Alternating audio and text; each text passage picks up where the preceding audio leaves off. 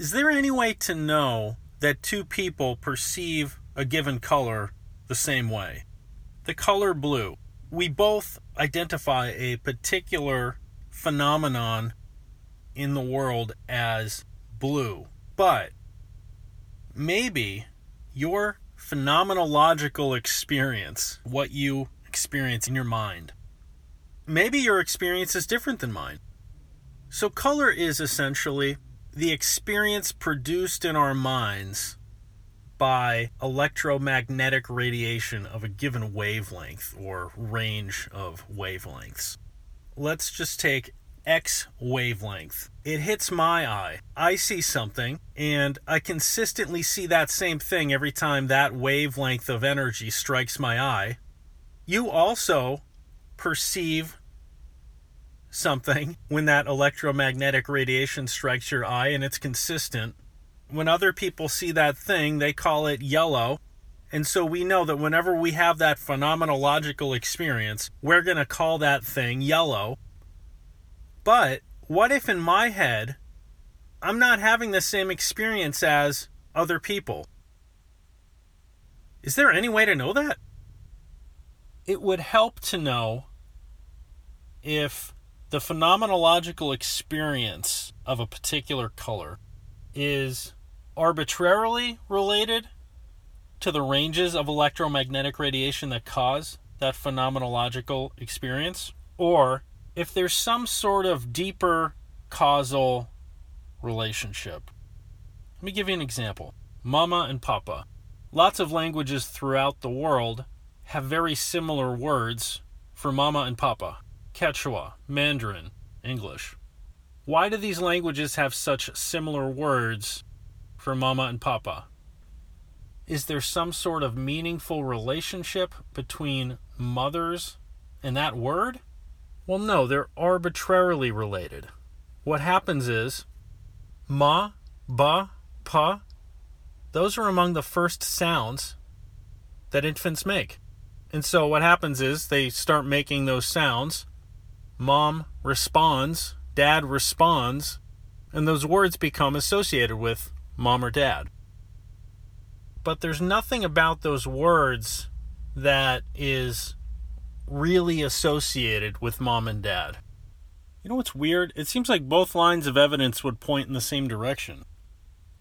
If there is some sort of, let's call it deeper relationship between the phenomenological experience of a given color and the band of electromagnetic radiation that corresponds to that phenomenological experience. Let's say there's some sort of deep relationship between those two things. Well, then we would expect that everyone would have the same experience. If there's something real about the phenomenological experience of yellow that goes beyond my mind, beyond the arbitrary mechanics of the biomolecular chemistry of vision, if there's something deeper than that, then we'd expect everyone has the same experience. You know what's funny, though? It works the other way, too. Let's say it's similar to language. Well, there's nothing about mama and papa that have anything to do with mom and dad, except that, practically speaking, there kind of is. Now, it's not a relationship between the sounds and the phenomena to which the sounds refer, but there is this sort of conspiracy of circumstances that causes those sounds to be more likely to become associated with mama and papa, mom and dad. Well, it's probably similar for color.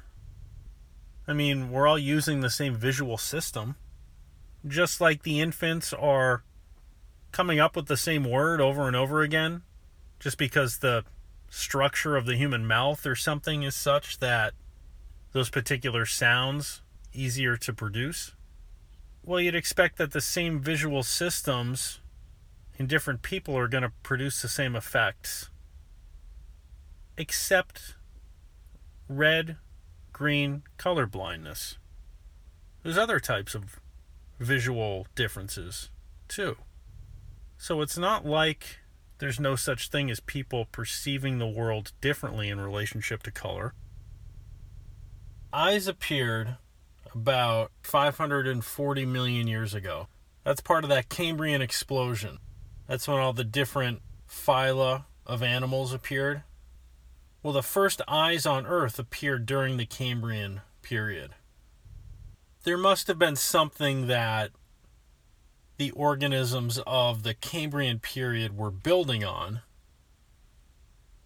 but I don't know if we know how far back that goes. So there's something called phototaxis. This is when a single-celled organism has photoreceptors in its membrane, and it uses those photoreceptors to move away or move toward light. So that's probably the earliest permutation of what we call vision. I don't think we'd call that vision exactly. No nervous system, no eyes. But it's a sort of very rudimentary form of vision in the sense that you're using electromagnetism and you're changing your behavior based on what you detected. But all these different eyes appear during the Cambrian period. Spiders have 8 eyes. Lizards have a parietal eye. It's basically a third eye in the middle of its head. Scallops have rows of what we call eyes. Sea urchins have light receptor cells sprinkled throughout their skin. It's almost like their whole body is an eye. There's all these organisms that have eyes. You don't even realize they have eyes, or they have eyes that you didn't know they had. There's lots of variation. Okay, how do we square this really dramatic variation? I mean, in number of eyes, purpose of eyes, structure of eyes. How do we square this variation with the claim that there's an underlying commonality between eyes? Well, it has to do with the photoreceptor molecules. There's something called retinal, which is vitamin A. Retinal is found in the opsins. The opsins are found in the rods and the cones. The rods and the cones are in the retina. That's in the back of the eye. So when the light enters the eye, when it goes through your pupil, it's focused by the lens. What it's being focused upon is the retina. And that's where the rods and cones are. Inside the rods and cones, you have the opsins. Attached to the opsins is a molecule called retinal. And all animals use retinal. It doesn't guarantee that all species of animals are perceiving the world the same way visually.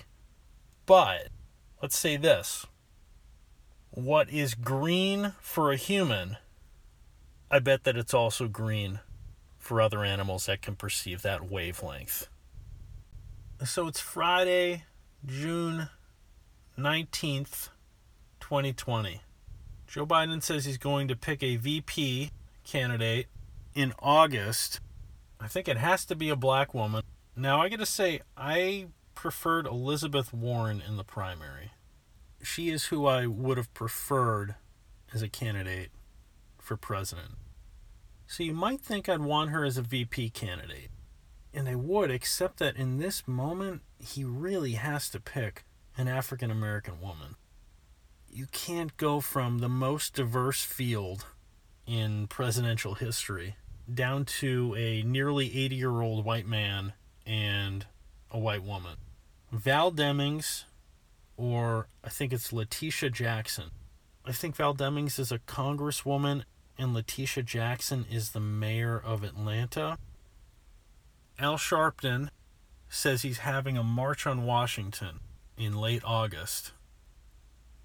So imagine if he picks his nominee in late August and it's a black woman. It's going to sort of meld with the news cycle in terms of what we're going to be talking about in that moment. I think that would be smart. You know, especially for Biden. I mean, he won the primary because he had a really popular black friend. I mean, it's not like African Americans were always excited about Joe Biden. He's run for president before. He didn't get that kind of support from African Americans before that he did in the primary this time around. It was because he was the vice president of Barack Obama. Think of the letdown it would be if he doesn't. I mean, there's going to be... No one will be excited if it's Elizabeth Warren. I won't be excited. I was rooting for her to be president. Right now, it has to be a black woman. One other thing about that, I really hope it's not Kamala Harris. I remember watching that moment in... Was it the first debate? You remember how bad Joe Biden seemed at first? Remember he said, "I'm sorry, my time is up." And everybody made a fuss about that. Like, it said something larger about how his time was up, or the time of white men is up. It kind of... Remember Oprah said time's up or something? It kind of fit with that. But Kamala Harris, I remember watching her just bludgeon him. I mean, it was just this devastating moment, that whole thing. I was the girl on that bus. And the thing about it is, and this is really why she doesn't appeal to me, it was so hollow. Like, afterward, you kind of thought about it, and you're like, what was her point? So, does she support busing? No. So she has the same position as him on busing? So what the fuck was that all about? It just looked really bad. It didn't have any substance to it. So, I don't really know anything. I thought Susan Rice would be a good choice, but it doesn't sound like she's in the running. Val Demings and Letitia Jackson. I think one of those people is going to be the Vice President of the United States. I don't think most of us know anything about them yet. Light consists of massless particles called photons. Those photons travel in waves, meaning they don't go from point A to point B straight ahead. They go from point A to point B going up and down. The distance between the crests of waves is called the wavelength. Imagine the photon. It's moving forward, but, it's going down, and then it hits the bottom, and it's going to go up, and then it peaks at a crest, and then it goes down, and it goes back up, it hits the crest again. The distance between those crests, that's called a wavelength. All of the photons are traveling at the same speed, the speed of light. 186,000 miles a second. But even though all those photons are traveling at the same speed, they're not going up and down at the same rate. Some photons are traveling in such a way that there's a very short distance between the crests of the waves. Other photons are traveling in such a way that there's a great deal of distance between the crests of the waves. Is this making sense? This is so abstract to be trying to convey without an image. The electromagnetic spectrum labels different ranges of wavelengths. On the far left of the electromagnetic spectrum, you have gamma rays. Gamma rays have very short wavelengths, and by the way, that means they carry more energy. As you move left to right on the electromagnetic spectrum, as you start with gamma rays and then you move right toward other types of electromagnetic radiation, are going to grow longer, and the quantity of energy carried by that electromagnetic radiation is going to decline. Okay, so we have our gamma rays on the left. As we move left to right, we have gamma rays, then we have X-rays, ultraviolet light, then we have visible light, infrared light, then microwaves, then radio waves. And actually, microwaves are considered a subset of radio waves. So radio waves are the longest, they carry the least energy. So that's the electromagnetic spectrum. You'll sometimes see the electromagnetic spectrum represented with radio waves on the left. But at the beginning of the universe, the event at the beginning of the universe was an event of extraordinarily high energy. And that produced electromagnetic radiation. Now, I don't know if it produced it right away or if this is, so many fractions of a second into the existence of the universe. But that electromagnetic radiation was gamma ray radiation. You know what's so cool? Have you ever heard of the cosmic microwave background radiation? It was discovered in recent decades. This is from my lifetime. The cosmic microwave background radiation is this gamma ray radiation. What happened is that billions of years have gone by, 13.8 billion years ago, and the wavelengths of that gamma ray radiation have stretched out. They've stretched out so much that the radiation is now microwave radiation. But that cosmic microwave background radiation, that was actually, the discovery of that is considered one of the strongest pieces of evidence for the so-called Big Bang. What the hell's all this cosmic microwave background radiation doing there if there was not some extraordinarily high energy event so many billions of years ago? So anyway, that's why I think it makes more sense to put the gamma rays at the beginning. There's also the fact that, the radiation is going to dissipate. We went from short waves to longer waves over the unfolding of time. Are there many people about whom you can say, you remember the first day you met them? You know what's crazy? I remember the first day I met Cassie Archer. Now, why is that crazy? It's crazy because we were in 5th grade. It was Miss Rosenblatt's class. Miss Rosenblatt. I have such a warm memory of her. I used to do this thing where we used to have these journals, and I kind of got on a thing where I wanted to fill up the most journals. So I started writing really, really big. And this is what I mean about Miss Rosenblatt. She obviously knew what I was doing. And I remember her just ever so gently. I don't even want to reconstruct it because I won't do it justice.